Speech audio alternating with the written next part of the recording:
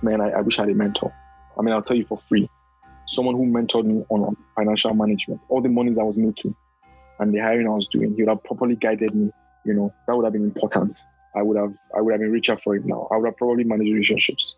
I was very bold then. I mean, I was negotiating house in BI to leave when I get married. I was doing some crazy stuff because I was saving money. But I didn't know that that's business money. That's not your money, So if I had a mentor who had guided me, and I didn't even know I needed a mentor. So it is a very funny situation when you don't know, you don't know. It's a dangerous point to be.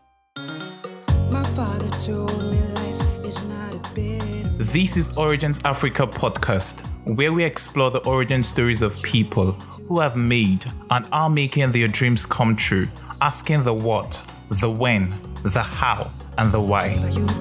I'm Osheye, and on this episode, the concluding part of our chat with Emmanuel Tafa, we explore Emmanuel's rise from the ashes following the death of his first life in business, his mission to replicate himself into 1 million youth, as well as his general life lessons and habits. Emmanuel is a partner and co-founder at Enzo Krypton and Company Limited.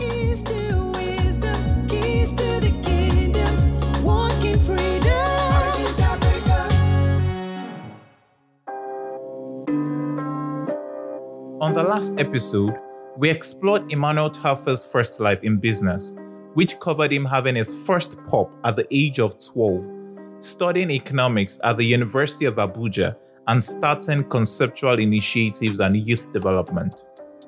We also talked about the serendipitous meet Emmanuel had with Chukwuka Manie, which became the biggest blessing of his life, as well as the entrepreneurship mistake he made twice, which led to a dark period in his life. In Emmanuel's words, he literally came to a halt. So I eventually crashed in that first life when, I became over-leveraged. So, you borrowed money to pay salaries and you didn't understand the dynamics, you're not paying attention to your numbers. And then, well, I never told anybody this, and then suddenly at that period of crisis, that was when I now got married. Can you imagine? So everything I struggled. So I literally came to a halt. Even the car I had, I lost it because I parked it for exchange for collateral, and cut the story short. So I went through my own dark moment. So what do you do when you're back at ground zero a second time? Not once, but 2 times, and for repeating the same mistake, poor financial management. Once they say is a mistake, twice, and it's already becoming a pattern. How do you correct that pattern? How do you start over? And how do you pick up the pieces of your life again for the 3rd time? Thankfully, Emmanuel had met with Deji Kuromi, and the end of his first life led to his new life with Deji as partners and co-founders of Enzo Krypton and Company Limited, a management consulting firm. Emmanuel describes Deji as an amazing and upright gentleman. Amazing gentleman. You cannot be more upright than, he's always upright. At the point when we started, I had to tell him that, you could be at meetings, right? He was so upright, he would disagree with me in front of the client. I'm like, okay, let's go and disagree outside. He was that sincere and honest, of course. I used to joke about, but that's what that's how upright he is. Church brought both of them together, and Emmanuel used to tell Deji about his training programs. So we started talking. I started telling him about my training programs and so he was fascinated by it, and then we used to go to the same church. So he would just, after service, I remember I'll be trying to dodge him because I want to see other people first before he would just be looking for, where's this guy? Come here, let's talk. Can I your idea again? So we're talking. And then we started walking out of Dolphin. Those guys that gave me my first break, I started walking out of the office because I went back to my shell. So they knew I'd hit my rocks. So they just gave me some cover. Come and use the office, come and manage yourself. Build good relationships with them. We now move from client to almost like partners because we're doing different things, pursuing different opportunities together. Cut the story short. So Deji also resigned his job and then he started coming to Dolphin too. He had his own, experiments here and there, consulting. But he was also a very fine gentleman, brilliant chap. He didn't go through the consulting rigor, but he had access to, he was part of the Nexon. I told you there are 2 firms, in my opinion, that were in the middle. After the big 4 years, Nexon and UC. So he was of the Nexon breed because Nexon used to set up a firm that he worked for. They started fintech. Before everybody knew fintech then, they were doing it with microfinance banks and stuff. Brilliant chap, and he did amazingly well there. So we're just meeting, we're working together. He was doing his own business. And so I remember even referring him to the guys upstairs because they wanted a plan and he wrote it for them. But cut the story short, we now got a call from one gentleman. He's currently running a very interesting firm. I don't want to mention him now, but he was starting a firm and his investors were, listen, an ex-bank chief, a very popular ex-bank chief that everybody knows today, among the top 3 banks in Nigeria. The current, one of the chairmen of the telcos and some other fantastic businessmen were on the board. In fact, one of them is owner of one of the largest insurance companies in Nigeria. They were investors in that company. So he called us that he needed some capacity. So we went in there as interim managers. So we went there with a simple proposal, training. Again, you remember that training thing? I told him, because when I met him, I said, "Oh, guy, you have a problem here. All these people you're hiring up and down, they don't get this thing. This is the cost of work." And I said, "Wow, I love this training. You know what? Come and train my guy." From the training, okay, I need a quick proposal. We did it. This is good. Okay, this your guy understands fintech. And that was it. We got permanent seats there. So our second leg took off. We had a 1-year contract. We earning some decent money to recover. So I was still servicing some of my obligations. But that's how we took off on a different tangent. At that point, I now became acting chief financial officer. And I was sitting in the boardroom. And now my story has started with these men I mentioned. I don't want to call their names here. In fact, there was a day, one of them, I'm talking about like he just left the bank as the CEO after building and handed over to his friend or his partner. And then he now came and he was now starting this experiment. I remember when he had 1 staff then. So we used to go in and help with the presentations, rather, with all the stuff. So I was sitting with these guys. This was me now, with all these chairmen I mentioned. Maybe I can tell you their names offline, but these are men you guys are all, revere. I mean, what is not worship, but they employ thousands of Nigerians and they're globally known. So we sat on the table and I was presenting some numbers and he said, "Move forward," like same small table in the side of his office.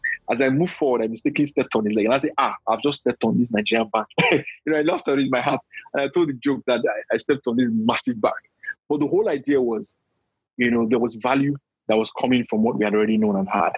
So that was where we were for about 1.5 years before we now left to now formally register this company now that we had now run and start what we're doing. And that was literally the beginning of my second life, which since then, it's been a very amazing journey. How many years ago was that when you started? So my first life ended in 2014. Between 2014. Then I now started the relationship with this gentleman, with my partner. Now we're just like friends working together out of an office. We are not formally starting our partnership, even though we're collecting our checks in the name of Conceptual. But so we were just taking like salary because we're interim managers. I was CFO, he was CMO, chief marketing officer, or acting chief marketing. So or something like that. Cut the story short, 2016, we now decided, let's sit down, let's register a company. This relationship has been good. We seem to be going and getting along. We share the same values. Let's do this. So we became partners and registered the business. And that's how we started. And since then, how is it then? So amazing. And I'll tell you in a nutshell. So here are some of the people. Now, both of us, if I say speak for myself, is either we were both in the meeting or I went or he had his own seminar meeting. But for me specifically, the people that we currently advise, and I'll tell you the connection between that and the real origin story, because I've not even gotten into the thing I really would love to discuss, is from ex-governors to ex-Senate presidents to serving and past commissioners. Those ones are we hang out literally, to ex-bank chiefs, excluding the ones I mentioned. And when I gave a joke, I said I stepped on his foot. I stepped on the entire bank. Anyway, the CEOs of some of these great companies and you guys all celebrate. Like I tell you, they come to us like Nicodemus in the night. They have thousands of followers and social media. Now, we're not saying that because we're beefy, no. We're saying that because we see ourselves like wholesale celebrities. They are retail celebrities. So retail celebrities are folks that have thousands of followers, 2,000, 200,000. Everybody's always going, when they put out a post, the whole world wants to come crashing. But there are real challenges, which nobody is really talking about, is the challenge of people. These guys don't have middle managers. So if you can imagine all the people I've mentioned, you would think that for that kind of level, they shouldn't be talking to us. They should have people they work with that they can call upon. But that's not the reality. Some things as basic as pitch decks to proposals to business plans to complicated things as I don't know what to do, please tell me what to do. Some of them even include ex-ministers, like petroleum ministers and what have you. These are the people we sit down in private sessions and they come and say, come, This is what we're trying to do. How can you advise us? And that's what we're doing. And guess what, Shay? What I want to do is I want to replicate, well, I'm speaking myself because my partner is fully pushing me into this, replicate myself. So I'm using myself again because it's my story I'm telling, but he's the same thing. He has the same substance, even more in some areas. Replicate us in the Nigerian market. That's what Nigeria needs now. Nobody is telling you guys that have the opportunity to own the media space that there's a human capital crisis. Nigerian celebrities, some of them, like very popular celebrities, switch on your TV, they'll likely see them. We are advising them. And we know where they have challenges. It's people. They can't trust employees to write stuff like emails and go to sleep. No. I'll tell you some story. There's a lady. She's a celebrity. I mean, she's amazing. She's won awards. Amazing lady. She has amazing dreams. But you know her problem? She doesn't have anybody to even write for her. She will call me and say, Mano, can I just get someone you can just train, And I'm just looking. Of course, now I've had to give her a more sustainable solution because she's really an amazing person for what she's done for her short life. Done movies on Netflix, among other things. But you know what she did? At the time, she also started this journey and she fired everybody. She said, Emmanuel, I was doing all the work. I hired people, I was paying salaries, but I was just still doing the work. So I decided to fire everybody. Now, this concept of fire everybody is not a joke. I'll tell you 2 or 3 other people that had the same story. It's a very common story in Nigeria that people don't talk about. There's another gentleman, this one was doing gas. Brilliant chap, young man. If you hear him speak, you fall off your chair. You fall off your chair. This guy was doing some amazing stuff in gas. He had this just had employees. So, he just told me, so a few weeks ago, he called me because I wrote an article called The Federal Republic of Incompetent People. And I'll tell you about that later. And he called me and said, man, I read the article. And I was shocked because he was in UK during this COVID. And he was laughing because he's not someone that he calls me when he's a big boy. He called me and said, man, I read your article and I was just laughing, man. I think it was brilliant and it was spot on and blah, blah, blah. He now said something. He said, I fired everybody. I said, what? All those people said, I fired them. He said, I was doing all the work. And I was like, okay. So that is the challenge in the market. But people don't know. And why we've not done well in Nigeria is that we have a way of, and it's part of the religious mindset because of faith and without work that is dead. We usually have a way of painting, making everything look rosy and good, and deceiving ourselves that all is well. So yes, we'll come and sing and shout hallelujah, but a lot of us are applying for Canada. We don't believe in the system that we're hoping to be blessed by. So it's the word is not hypocritical, but it doesn't add up. So that is the reality. So if you come, people tell you they got testimony, they got a billionaire contract, they won't tell you that they don't have people to execute those contracts. Or that they have to pay 50% to some civil servant to get the contract. They don't tell you that side of the story. What they just tell you that, this guy is doing so well. But when we sit down with these guys, we see the real issues. That's why I said we are like wholesale celebrities because they come to us at night and say, oh, man, this is how it is. I remember one that called me. This was a very distinguished woman that's running a business for 20 years. She was weeping on the phone. Listen, weeping. Emmanuel, they want to kill me. These people want to kill me because it's a joke. That is the reality in the workplace. So when I get into the workplace and I'm meeting people, I want to sit down in board meetings. And now the danger is this. A lot of people now don't even know that they're ignorant. And that's where it has become a problem. So the incompetence is becoming transgenerational. I'll tell you a story. When I wrote that article, another guy called me. This is a brilliant job. This guy sits on a fund that cannot be less than maybe $5 million that he started from scratch. We started our careers together. This guy called me and said, man, I read the article. In fact, I'm so impressed. He now told me something. He said his wife is a doctor and that he understood the article so well because his wife is telling him now that she's being trained. She's doing her housemanship. No, not housemanship. That thing that you do, residency. That she's doing it and that the problem is that his wife is telling him that the incompetence is now becoming generational. So incompetent doctors are teaching her. And she knows that this thing you're doing is not correct. And she's stuck. And she's like, Emmanuel, we're now raising a transgenerational level of incompetence. So he told me something. He said, Emmanuel, what people don't realize is that training is so key that even stuff as basic as how to staple. When you print a deck for a client, because you worked in KPMG, there's a way they teach you how to staple. He says, dude, I have to teach my guys this. Why do we go to university and spend 4 years? Yeah? It's a nightmare. Now, if I go on to the ones that we hired, sometimes our clients will tell us upfront, please, I want a Mexican, they'll specify an Indian, a Chinese, they'll specify. I remember this particular one. This one is even shocking. He works in government. And this is the last one before I tell you further other stories, just to buttress my point on the crisis that people don't want to talk about. So we have these amazing visionaries that we're all celebrating. But the visionaries are not opening their mouths to tell you guys that there's crisis in the house. Of course, we benefited from the crisis because they now hire consultants to do the job that should have paid people that they are paying salaries to do. But we know that that's not sustainable for us. We need to raise a generation of middle managers in Nigeria. Just like America. America is one of the greatest economies in the history of the world. Not because it's just, of course, it has its own style, but America is a place of diligence. An average American is a hero. He's there in his corner, but he's doing amazing work. He's not there doing a side job or he's distracted with it's a different business. Nigeria is funny. You don't know your stuff. You still have a side gig. You say you have a side gig. You're distracted. So you lose both ways. And I'll tell you something about the power of focus. But here's my catch here. Let me round off that point. This guy, told us, his wife, transitional incompetence.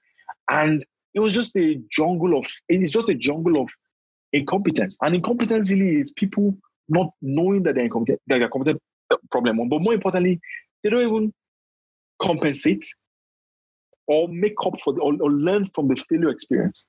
And that is what is really going on in corporate Nigeria. So when these guys specify and say, please get me this particular nationality. So I was talking about this guy. I think I lost my name, but I've gotten it now. The guy is currently a 7 commissioner in a state.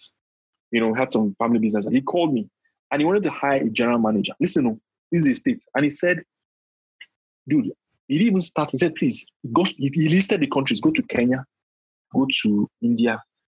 Can you imagine that? Think about that. Just think about it for a second, Share. You're not even, so in your whole state, you can't get someone to manage. That's the reality of Nigeria. Now, I didn't feel bad, of course, because I understood his frustration. He said, Emmanuel, we've done this before. Nobody is having that conversation on the human capital crisis. And that's the story of Nigeria. Now, imagine if he hired a Nigerian, maybe even from his state. Guess what? The guy lives there. The guy collects his dollars and he leaves that money in that economy. And that money is the one he used to buy a car for his wife. Then the guy that the dealer makes money. From there, his wife spends money. That's how the money spreads. But our capital is leaving. So when you go to VI and you see top firms, if you look carefully, and that's what the banks, you think the bank is the best thing that happened to us. But I just told you now that the top 3 biggest banks in South Africa, which is the second largest economy, is bigger than all Nigerian banks combined. Now, of course, South Africa is not black. It's not. Yeah, I get all that story. But that's even a problem because it has a touch of white. That's why it's successful, which you shouldn't be saying. So we have a crisis that nobody is talking about. And that's what gets me upset. Because sometimes I tell them, why are you guys going on shows and telling people all these rules? That's not the issue. The issue is that you guys don't have managers. So everybody is like you. And the funny thing is that most of them are ambitious. They want to build spaceships, but they don't understand physics. They don't have small labs. There are no quality people. So it's a vicious cycle of incompetence. I can tell you more stories. I have these stories every day. They call me, Emmanuel, we need people. We need this. We need that. I just need this kind of person. That's the story. And then we have a generation that is now social media distracted, where they cannot sit down and build the foundation that is required. My grandmother, whose school is CMS Grammar School, is 1939. And she told me when the World War started. It started in 1943 or 44 when Hitler invaded Poland. She told me the story before she died that we were just in the room one day because she was a nurse. She now said, our midwife or chief mistress came and said, hey, guys, Hitler has just invaded Poland. Britain has declared World War II open. You may be called upon to go and serve your country. Please be alert and be prayerful. Sad moment. She told me that story. My grandmother, if you see her letters, if you see the quality of her English, but look at guys that spend 2 million on private university. They cannot write proper sentences. I went to a school. The principal told me that he's correcting the grammar of his teachers. Is it not a joke? Dude, it's not a joke. It's a joke now. He said, when your parents are paying 2 million naira, and nobody's having this conversation. He says, I correct, and there are report cards that I have to correct the grammar. That's what the principal is doing, and parents don't know this. So this retraces the fact of unemployability of Nigerian graduates and youths. But that's one problem. The ones that now made it through the employment are also ignorant, some of them. Now, not everybody I'm speaking to, don't get me wrong, but the percentage is quite high. Now, most of the chiefs, the leaders in charge, they're okay. But because they are working with blunt knives, the meat can't cut. It will take forever to cut meat. So most times, the ones that can afford to bring expatriates, fine. The one that can avoid expatriates, some of them invest in training. But you're training for another person. And that's what level the market, by making the training ubiquitous. And that's our current project, to make this knowledge democratized. So, excuse me. The issue is that there's now a workforce that got in there. There was a knowledge economy switch that people didn't see. When Obasanjo started deregulating, when the banks took off, consulting firms also took off. Then SMEs started to blow. Most of our parents, I don't know, what generation you belong to, respectfully speaking, but most of our parents were all in civil service. Was it like military, NITEL, NEPA, NNPC, NTA? That was where everybody was. Very few people tried business, and most of the business were contractors or traders. So when the knowledge economy started in the late 90s, early 2000s, there was no proper, just a very few set of people, maybe the banks, that now invested in training, which in itself is a problem because you can't go and read banking and finance, come out And you need 6 months training before you become qualified. That's the problem. So the university needs to have a handshake with the corporate world. But that's a different conversation, and we're also working on that. But here's the catch. That nobody paid attention to that learning. My dad went to Nitel Training School. He's now DBN. It's called D something in Oshodi. It's a media something, digital something in Oshodi Kappa. That's where he went. When they were there, they trained them specifically. Training was perfect for what you were going to come out with. So they were even very useful, they were relevant. Now think about a small guy that just started a business, who now hires some university students. Question, is he going to spend his time trying to scale his business or training some rookie? Think about it. So you know what he's going to do? He's going to be caught in between the two. So sometimes the relationship doesn't end well because the incompetence of the individual that he's trying to work with, especially if the person doesn't have a good attitude, will now become combustible. You know, that whole thing becomes a combustible. So that's why relationships fall apart. But the reality is that we have graduates that are coming out that they don't know their stuff. They don't even understand how to write emails. Meanwhile, I hope you know email writing is simple comprehension and composition. Composition, remember letter writing? Dear Yes, sir, I do. at that time, with the subject, the teacher with the header subject, it's still the same concept.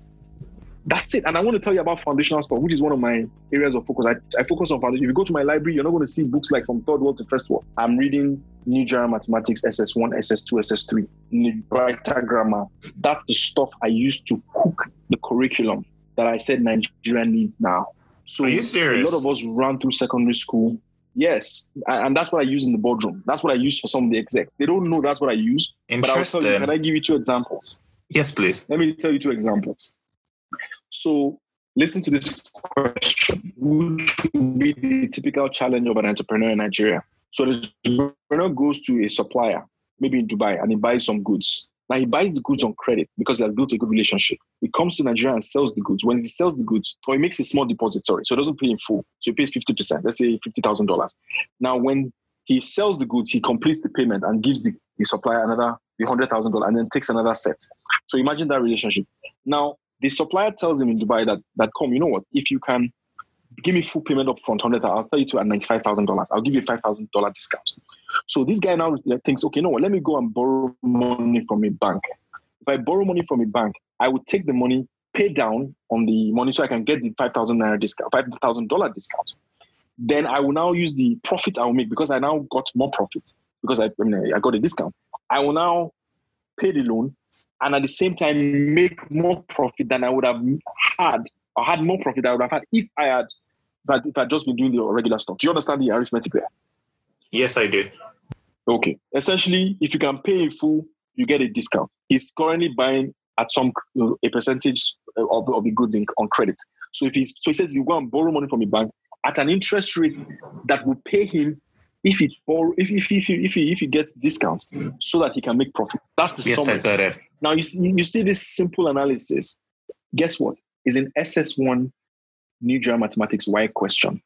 This is the decision that some entrepreneurs are making. But imagine, look at it's a question. I'll show you. I'll tell you the page later. I'll look for it again and show you. It's a question of variety. This is arithmetic. Let me help you. You know sets in mathematics. Universal set A, set yes, B, set C, and the set intersects. That's what you can use for market sizing. So you want to size a market, and you want the market size between men, women, and children. Three subsets. The universe is the population. So there will be an intersection of the products that all 3 consume, maybe some grocery item. But there are things that only men consume, women. So imagine you sit down, you're doing market size or you're segmenting your products. It's New General Mathematics. That is where we missed it. Now it sounds where is this guy from? What's he talking about? Are you for real? But dude, that is what is the problem in the workplace. This level of rigorous analysis and thinking is missing. Let me give you one more. We're writing the business plan for the biggest fish farm in Nigeria. And at the point, we were trying to calculate the efficiency of the production process. So we wanted to calculate the area or the population density of the fish that is optimal to give the highest result. Because if the fish are too overpopulated, then they will die off and they will cannibalism and all that. And then also if you under stuff the what are they calling? I've forgotten. They're called holes. The way you put the fish. If you underpopulate them, you will not also get maximum profit. So guess what? New General Mathematics teaches you how to calculate the population density. Of course, by calculating the area of the shape and then doing some other mathematics based on the length and the width of the fish when they go to the highest. That was the analysis we're doing in the boardroom. was the largest fish farm in Nigeria. So you can imagine someone leaving secondary school or university coming with that knowledge and sitting in the boardroom and helping. So there was a depth we missed, most of us, in secondary school. And you know the funny thing, the foreigners and expatriates are too polite. They won't tell us because some of us were employing them. But they'll tell you their faces, Nigerians, we're not deep, we're wide. Everything a lot, big this, big that, but it's depth. It's not deep. I went to one of the most successful, most respected educationists, and she told me, Emmanuel, you're building a school in Nigeria. If you don't put a white man's face as your principal, you're not going to get any decent school fees. It's embarrassing. These are conversations we cannot have publicly, but that's the reality of what our country has become. So even the parents are also deceived. And guess for some of the so-called white principals they bring is the least of them. I'm sorry to say this, but we don't know this. We're just deceived. We don't believe in the competence of our system, which is true. I mean, you call a plumber, you're already negotiating, you're like, okay, 5 days is 5 days, because you know he's going to default. And in default, he still wants his balance. He's not able to compensate for it. He can't. Welcome to the Republic. Interesting. And that's the problem that you and your partner are trying to fix today. Yes. So we want to democratize this knowledge and start a revolution of competence so that Nigeria one day can become a competent nation. We can build stuff for ourselves. We can make simple equipment, farm implements, fabricators, drying machines. As you go to FUTA, work with those boys, let them be inspired to know they can create something. That's what we want to do. Let's build a culture of competence. I mean, I don't want to bore you. The word is not bore, but I have done a lot in consulting, like projects, memos to governors, presidents, minister. I mean, most of this stuff we are privileged to be the ones to sign off on by the grace of God. And how does it happen? Do you just reach out to them out of the blues, or there's someone who connects you, or you build networks? Or how does it happen? We've been so blessed that we've not had to sell aggressively, and that for me is the testimony of what I'm preaching, because I always believe a good product should sell itself. So we've constantly received, it's just calls. We did one for work for someone, the person refers. Most of our clients, I have what I call client champions. They are just about 5 or 6, and they come in seasons where they will just come and they will just recommend the next line. This one will bring this one, bring that. That's how it is. I've never stood up to say I'm going to pitch. In fact, I can count the number of times we bidded for anything. Most times it's on referrals. Since the time I left UC. Okay. So it has even made me borderline arrogant. So I have to be careful. Interesting. We've just heard from Emmanuel on the human development crisis he believes is crippling the Nigerian market. But what are the key skills lacking that every young person should have, which Emmanuel is now planning to democratize? The first thing is what we call the thinking caps. The thinking caps include the following: critical, analytical thinking, and problem solving. And these are very popular things. You know what this is talking about. Don't worry, I'll tell you. Number 2 is business and external environmental analysis. Business and external environment. That's where you do your market assessment. So things around market sizing, market segmentation, competitive landscape, market structure, quarters 5, around every industry. That's where it happens. And then the business one is mostly on current state. I've been able to analyze the business properly, its model, and how it's designed to make money. The third point is business planning and project management. It's very popular. Now, it's a broad term, but it covers everything, including your pitch deck and what have you. But more important is around how the business is organized, from business description to go-to-market plan, to product and service offering, to financials, to implementation plan, to operational plan, to exit plan. Those are key in business plan. And you know why this is important? Even if you're running a church, you still can borrow from the framework of the business plan to organize what you're trying to do. Number 4 is the use of business tools.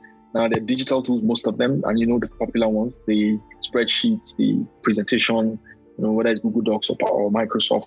Those ones are very important. But now social media is also coming in, and then other work tools around cloud, productivity tools. Those ones are also important, but they're important because they're all part of the foundational design of how businesses, or rather how businesses get stuff done. The 5th one, and one of the most important, is business communication and documentation. Anybody's career is tied to their ability to write. If you're in the knowledge space, by the way, if you're not a programmer or any of those things, if you are in the knowledge business, which most of us are in, you have to be able to write. and communicate. So, and the writing has 3 parts. We have basic English, which I've had to get textbooks, like I told you, secondary school textbooks to teach people in the boardroom. And then we now have structure in thinking and writing, which was proposed by Barbara Minto. I think she's working at McKinsey then, where she wrote the book. It's called The Pyramid Principle.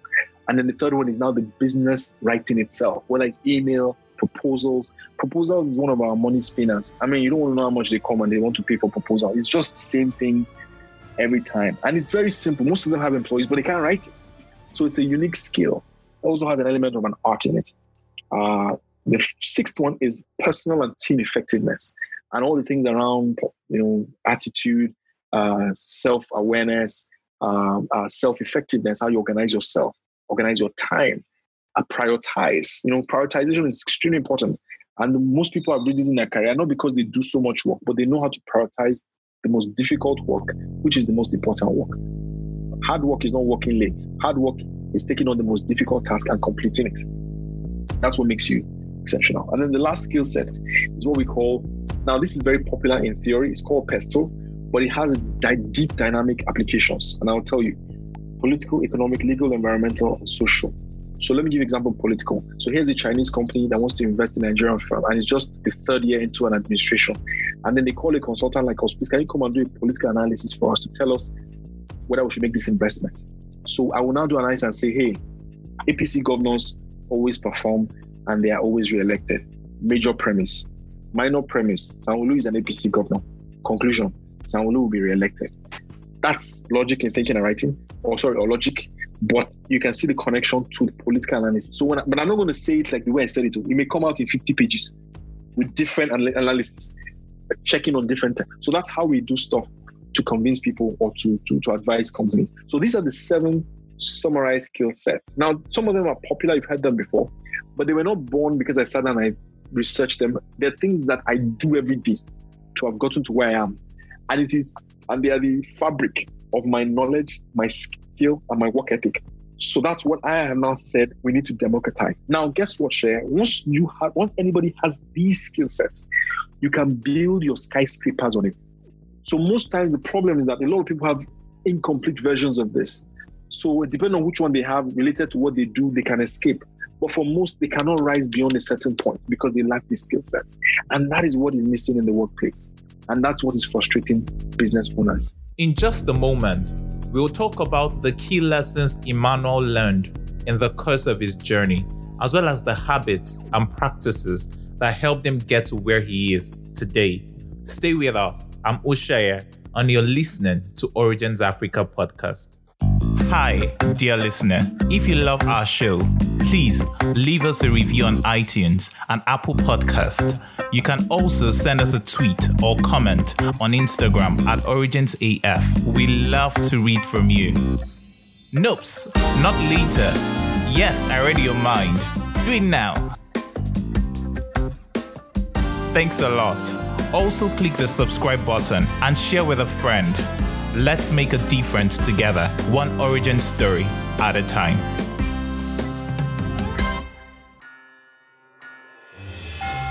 Hi, welcome back to Origins Africa podcast.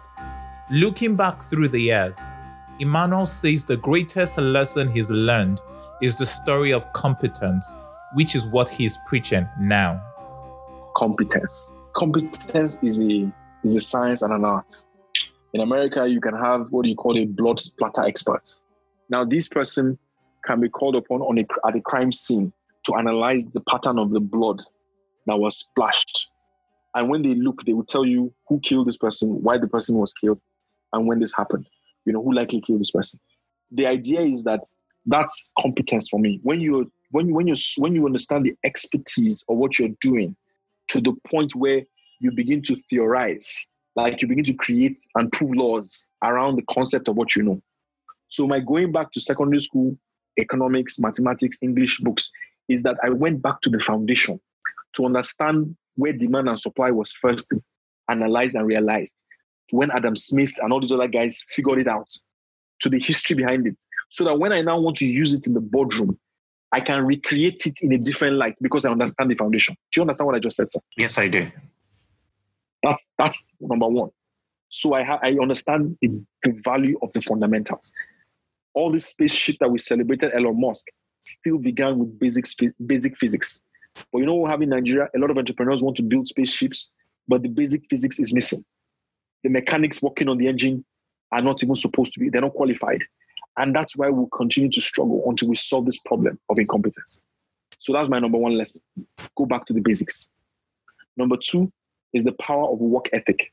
You must put attitude before reward. Do you have a lot of people saying, it's not my father's company, I cannot kill myself, blah, blah, blah. No, that's not the attitude. Or how much are they paying me? See, put experience before reward. In fact, that's a quote from Digi. You understand? Put experience before reward. And then eventually the reward will come. When was that moment you felt you got validation that you were on the right track, or this is something that you were supposed to do, where you got like a validation or an assurance? Well, I mean, right from Chukwuka's time, when we started to walk into boardrooms and meet very important people, like very important people that we all know today. And when we sit down with them, we see what they're doing outside, making, gathering a lot of crowds, doing a lot of exciting things. But when they come to us, they're telling us their weakest moments, they're telling us their issues, they're telling us all the problems they have, and we are supposed to be the ones to solve it. I said, this looks like something I can do, because consulting is very inelastic. You can be advising the president. I mean, I've written manifestos for senatorial candidates. I've written manifestos for governorship candidates. Can you imagine that we sit down, okay, let's do your strategy. How do you get, what's your target job? All the analysis, I've done it. So that's what, that for me is it's a huge privilege. Very elite and distinguished noble career, I must say. Okay. What are your fears and insecurities today? This will sound very patriotic, but I'm worried about Nigeria. That's what keeps me awake at night. I'm worried that we're trying to be on the path, and I respect what the president and the CBN governor is doing around Greek, but I'm really worried about the vicious cycle that we're in. I mean, I'm sure you're following some of the news and some of the stuff that are going on. Because of the privilege of my role, I also see how much is being mishandled in some places. And I know that, man, this thing doesn't add up. So I'm worried that we're eating the future of our kids. Nigeria is getting extremely leveraged. So, and you guys should be careful. You pay attention to entrepreneurs. A lot of them are having private sessions with them, and a lot of them are giving up on Nigeria privately, but they're not saying it. And I feel that's hypocritical, and they should say it. Sorry, I'm getting a bit activist here. We're a bit activist here, but that's the truth. We're saying a lot is going to Nigeria, and it's exciting, the next big thing, but hey, there are things on that. Some of them are pulling out their assets. I have a client who told me he was selling his Banana Island land. He's like, hey, I've given up. I don't think this is going to work, and I don't want to be here to find out. When the dollar was devalued again.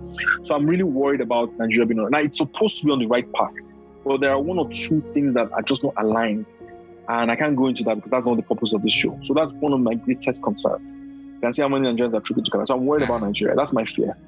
What are you insecure about? I'm afraid of the distractions. So one of the biggest challenges of an entrepreneur is to be distracted. So my clients sometimes, because of the pressure, everybody wants your attention, everybody wants to work with you. You're distracted. The key thing you want to do that will scale and will make everybody a billionaire, which is this thing I'm telling you about, this whole democratizing this knowledge, driving through technology and so on. That is what I want to do. But I've not been giving it attention. So I'm worried that, hey, guy, you need to slow down on all these advice and go and give that thing some attention. But you also need to survive. So that's the balance, so that's my fear, that I don't end up doing it, because I've been at it for almost 12 years now. Oh, okay. What are some of your blind sides? Good question. I have a bit of extremes. So all my life, I've been advisory. So I haven't done a lot of, I'm being frank. Of course, I've done some implementation, but I've not done a lot of execution. I've done some, some of them went well, but in advisory, you're largely in advisory. So it's now that we're pivoting to a bit of execution. So that was the blind side I'm trying to cover. And the world is also evolving. Clients want more than documents. They now want to see something more agile. They want a longer term relationship. And it will pay more. The experience will pay more than, because by the time you transform an organization, You don't need to put any adverts. The next one will call you. At that point, you can call any price, even equity. So the blind side was poor. Lack of enough experience in execution. All your life, you've been planning, strategizing, advising. The client goes to execute. Once in a while, you may not be as execution. So you may not be as good with execution as you are with advising or planning. I haven't seen my limits in execution. That's what I like to say. Now, I don't think I'm going to fail at execution, because if you read my story from the beginning, or as I told you, then you can understand that it's the same attitude to life. So I don't expect to fail at execution, but execution takes time. And considering my age and what I want to do now, I would like to execute something I have full stake in. That's where I am in my career now. So that's hence this democratized project. Democratized knowledge or competence rather. Okay. The point is, I haven't seen the limits. I haven't seen the limits of my capabilities in execution. So I want to know so that I can patch up quickly. You had mentioned at the beginning that there were some other things that you've done that you're not exactly proud of. So what are some of those things? Well, some of them may be around my management style. Maybe people I should have treated better. Number two, I told you that in my Could you expatiate? Sorry. So I was very impatient. Maybe I was a bit biased. So it was a time that I was too biased to foreign education. So maybe I despised some of the local graduates. So when I had a choice to pick, I picked the foreign, because I just felt, you know what, at least they can write. They won't give me grammatical errors. At least I can train them on other things. But that writing problem, So once I know the particular gentleman that I wasn't fair to. I didn't carry him along, So and then also I forget easily because I'm very busy. So sometimes people reach out, I can't reach back because, hey, dude, I have a lot of things to get done. I'll get done. So not being able to manage those moments may make some people feel, hey, what's it feeling like?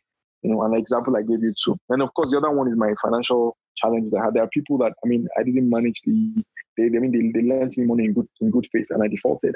And, now we're not friends because of that. We're all as close as we used to be. And that's something that's the worries in my sleep. And I still hope to do something for them, surprisingly, But that's a confession I have to make publicly.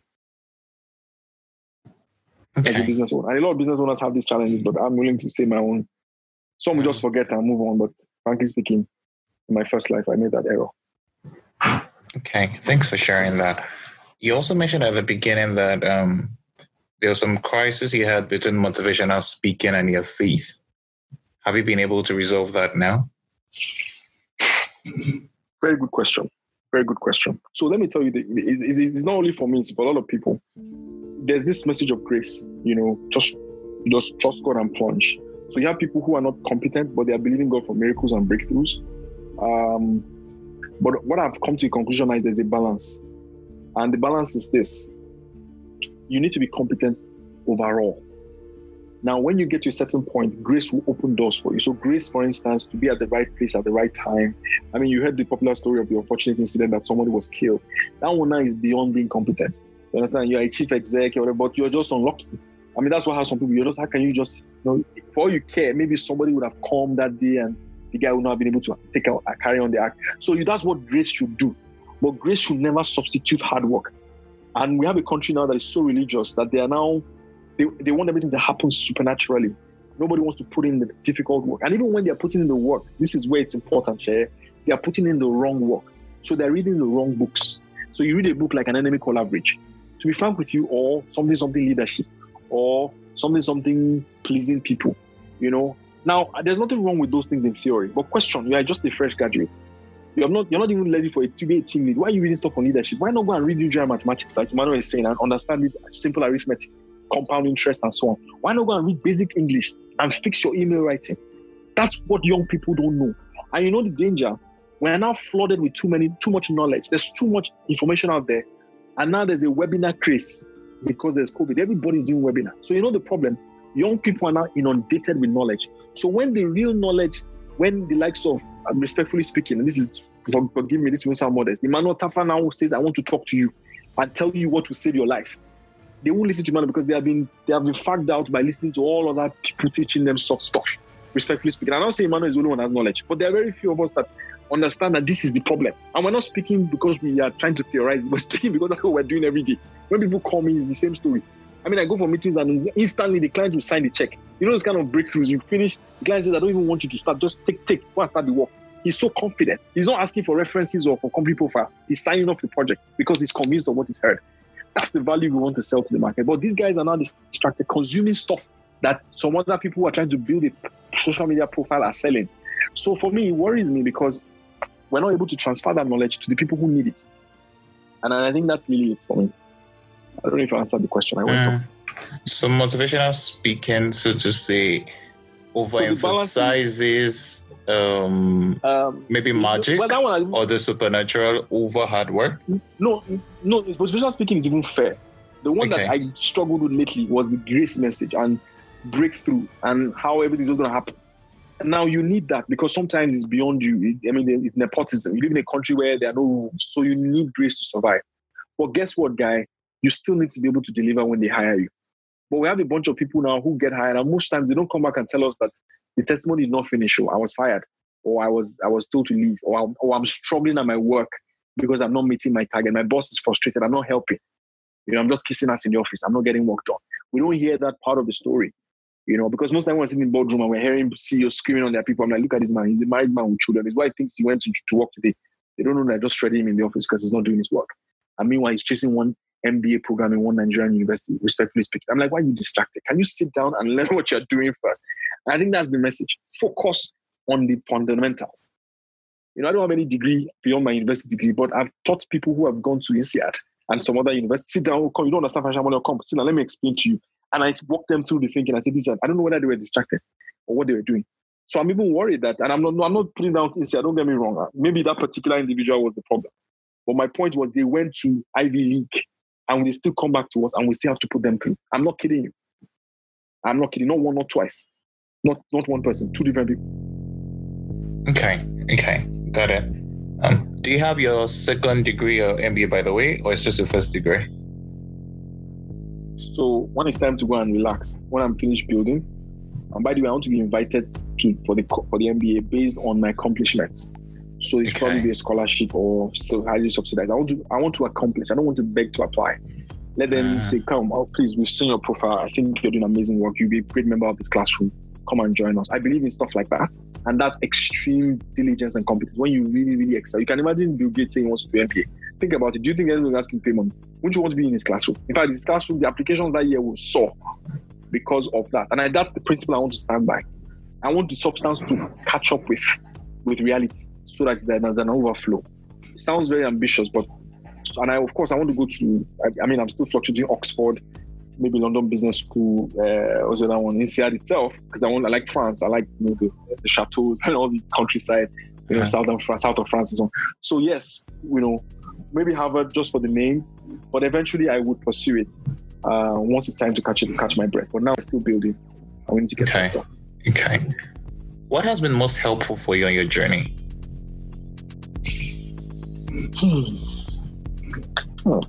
A lot actually, but everybody I've mentioned, including my family, both immediate, my wife, my children were inspiring me and being very supportive through and being patient with me through my because as a consultant, they're very busy.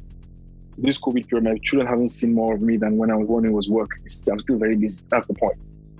So that's one that you need that balance and that stability. But more importantly, and of course, my parents and my siblings. My siblings are very supportive. My sister, my brothers are my cheerleaders. My sister is, at my point, she was bankrolling me when I was still 7 and we're broke. We're always broke. Send money when your salary can't pay. So those things were very helpful. Of course, Chukwuka, who I owe everything I am today professionally to. Delo Shumakinde, pastor. I don't know if he wants to be addressed that way, but he also he taught me character and diligence. So because Chukwuka was impressed with my so-called inverted commas because it's loyalty, but I learned it from Delo Shumakinde. He trained me. Let's do this, let's do that, and there's no money in front. Just go and do it. So that was very helpful. Then of course my partner now, who are running this firm together, and the amazing team that we have at Enzo Krypton. We have not quite a lot of people. We have some people actually, a sizable number, and we're doing great work and all the clients we advise and all the clients that believed in us and gave us chances. Some of them are mentioned. Some of them cannot mention because they may not want to be identified yet. But they know themselves and they know the amazing work we're doing together. What do you wish you had known when you were starting now? Man, I wish I had a mentor. I mean, I'll tell you for free. Someone who mentored me on financial management, all the monies I was making and the hiring I was doing, he would have properly guided me. You know, that would have been important. I would have been richer for it now. I would have probably managed relationships. But you know the problem, and let me tell you something dangerous.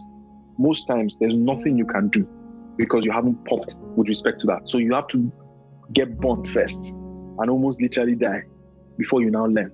That's how some people learn. There's nothing you can do. It's like people that are already in love and you're telling them that, come, there's a problem in this marriage or there's going to be a problem in your mind. They can't hear you because they're already in love. They're stuck. So you have to bring that the love is blind. That's what it means. Your eyes are, you can't see anything. But it's the same thing. You're just driven by ambition. You know, I was very bold then. I mean, I was negotiating house in PI to leave when I get married. I was doing some crazy stuff because I was saving money. You know, but I didn't know that that's business money. That's not your money. You know, so if I had a mentor who had guided me, and I didn't even know I needed a mentor. So it is a very funny situation when you don't know. It's a dangerous point to be. A dangerous point. But I think it was probably what stuff I had to go through because what I've become now, I've become more mature, become more discerning, and I can smell fish. And a lot of other things, when I say fish, I can smell falsehood because I understand the tricks. You know, not that I was false myself, but I knew how things, you know, and that's what life does. If you pay attention to it, it teaches you, weaves you carefully. And then you can now become, and I'm still on my journey. I haven't cracked it, don't worry. And I'm not feeling like I've accomplished yet. But I'm just saying that at this point of my journey, sure. You know, this is what I know. So there are still some lessons I may come back in future and tell you guys. But for now, the one that has paid my bills to this point, that has worked, is what I'm sharing. Okay. What habits or practices do you observe that have been instrumental to your success? Fantastic question. Let me tell you one very powerful principle. One of the things that helped me, most of my clients are people that have libraries. One of them in particular who's very close to me, who became like a friend, like a father figure. You know, he has like 2 libraries in his house. He's read books, but he finds me as one of the most intelligent people. And at the time I met him, I had not read a book in my life from cover to cover. So how was I intelligent and impressing people in the world? I was even shocked because when I left UC, people started saying that this guy is really smart, you're really smart. Do you know what made me smart? It's CNN. I remember from the first client I heard, like, okay, surprising, interesting. So I didn't know how much CNN had changed me. Let me give you this powerful secret, and it's to young people. Now, one of the advice I'll give young people is try and keep your sources few, but be consistent. The name of the game is consistency, not volume, or consistency. So I will sit down on CNN, and you know the amazing thing about CNN people don't know, especially when you watch stuff like Richard Quest. CNN will bring you the president or the managing director of World Bank or IMF. Now listen to this, share. Nigerians like this. They prefer this option. They like law. They don't like grace. You would say, oh, the IMF boss is Nigeria. Free talk, 100,000 naira or 500,000 naira for CEOs. You see them, they rush. They were feeling big, but I'm going for it. Of course, they network, which is great and it's good for that. But they're like, why are you rushing to go and listen to the guy? The guy is on CNN free of charge. And when he's talking, I'm paying attention. Now, this is the IMF boss. And he will throw words. Or let me give you this one. You see an Oxford professor will be brought to give an opinion on a global issue. Now, I have not been to Oxford. I can't even afford to go to Oxford now. But guess what? He's on TV and he's talking. That's the Oxford prof. Would you listen? So I was very careful and I was consuming this content carefully.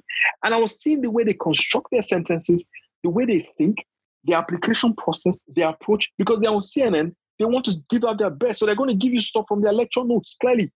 You understand? Free of charge. And people don't know this trick. So when I was consuming a lot of BBC and CNN, and I was beginning to think like not only the anchors, but the people they are bringing to speak. So I consume a lot of Farid, and I see the way he lays his arguments, and the way they throw in their jokes, and even the movies I watched were carefully crafted to reflect what I do. So I don't want to call some names of some some media stations so that they will not, because some of them are there to make money, so that maybe they won't invite me in the future. But the truth is that there are some things I don't watch, but I know what I watch. So I consume those things, and they helped to shape my brain because I wasn't reading. Don't forget, I was dyslexic. So I now suddenly, my brain opened. So I consumed so much CNN that I popped. So at a point, the people that read books, we can have conversations because I'm coming from the position of the author that was on CNN, who probably I haven't met or have not read his book. But I will get the summary and I'll get the trick. So that was one of the ways I began to build my my knowledge base. Now I've started reading. I use audiobooks. So, and I've done quite a lot since then, which is amazing also. I'm learning great stuff. But I realized that, and this is the last point, that you cannot read too many. So what I decided to do was I have to read sometimes. I read a book like 2-3 times. You know why I do that? I do that because most people don't get it from their first read and they don't know. So you have to read it first and second. So I read the history of the world, I know from an Asian perspective. And when I read it, I'm reading it for the second time and I'm seeing the connections of the dots, even to the issues in the Bible. I'm now being rich. So it opens up your mind. But now some people are in a hurry. I want to read 50 books in a year. Well, I don't know who is chasing you. You have your whole life ahead of you. You might as well read it so that you meditate on it. It's not only for the Holy Scriptures. When you meditate, you now become. So when you open your mouth, you sound like Socrates, your generation, because you understand what you're talking about. So that was how I got that trick, that CNN trick. Because they're always bringing in quality people. They don't bring jokers on CNN. They're bringing the best. So it's free MBA. And people don't know. They rather go and listen to some university lecturer who has not managed one business in his life and is saying he's giving them. I don't want to say this because I don't like. I tell people it's a waste of money. Just don't carry certificate. You need. The world is looking for people who can deliver and people who can think. What would be your advice to listeners? So if they find my session interesting enough, especially my consideration on human capital, I have said a lot already. But I would just speak to 3 generations. I'll speak to the early people, the freshers, like undergraduates, graduates, and people below 3 years of their professional career. This is everything you heard me say, from my CNN consumption to my basics. If you go back to your fundamentals, like your New General Maths, your English, all those things are going to be for granted. I mean, things as chemistry.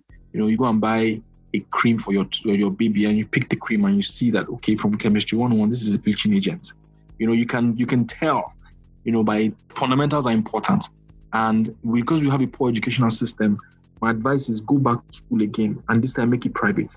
I cannot overemphasize this, but when something's burning in you and you're trying to tell people, but they're not listening, like you feel like a lone voice in the wilderness. What I'm saying is the education system, it failed us. So we have to go back to school. People are reading the wrong thing. People are studying and learning from the wrong places. And the most important thing is your English and your mathematics. It sounds very simplistic, okay? But that's half of the story of the shining I'm doing, is those fundamentals. And I gave you some of the applications already. Those things are loaded because we can write your composition. Your composition is your proposal writing. Comprehension there is also proposal writing, understanding of the client's requirements. That's comprehension right there. When you read comprehension, you now answer back the questions, and the way you craft your sentences, applications, paragraphs, letter writing, that's email writing. And they all have expository essay and all the other essay types that, we're taught.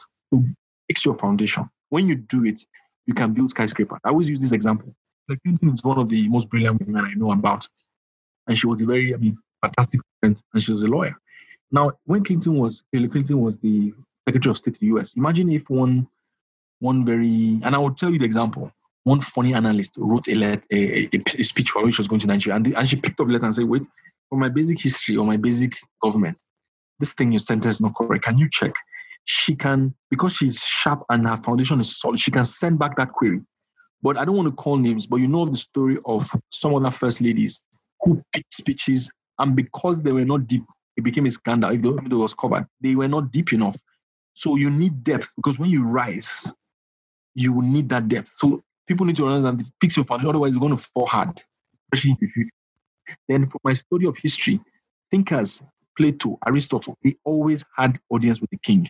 If you have an opportunity, take a career in consulting. It will fix your foundation. Especially when you don't know what to, then go and build skyscrapers on it afterwards. You'll be solid. It's foolproof. That's my advice for the younger ones. For the middle level ones who unfortunately started with patching of different things here and there, quietly, soberly, also take my advice on the other hand. Fix your foundation. Otherwise, you get to a point, you just see that it's like a ceiling. You can't cross. It's not qualifications. It's not certification. I know people promote those things. Respectfully speaking, I took the alternative route. And, it took get me to my destination. And the alternative route is self-education. There is more education on YouTube than any university in today's world. If you have YouTube, you don't need to go to university. You'll be fine. And people don't know. They prefer to pay more costs. They don't have that feeling, I paid money. I paid 300,000. Well, if you want to go and spend the money, fine. But all these profs are on YouTube. And you can literally school yourself. No matter the subject, Excel, Word, everything. They even how to make babies. Find it on YouTube. IVF, you see it there. So that's important for people. And of course, for the senior execs, they should invest in training, set up training schools, so that they can have their own history and knowledge. Otherwise, they will never be able to build that spaceship.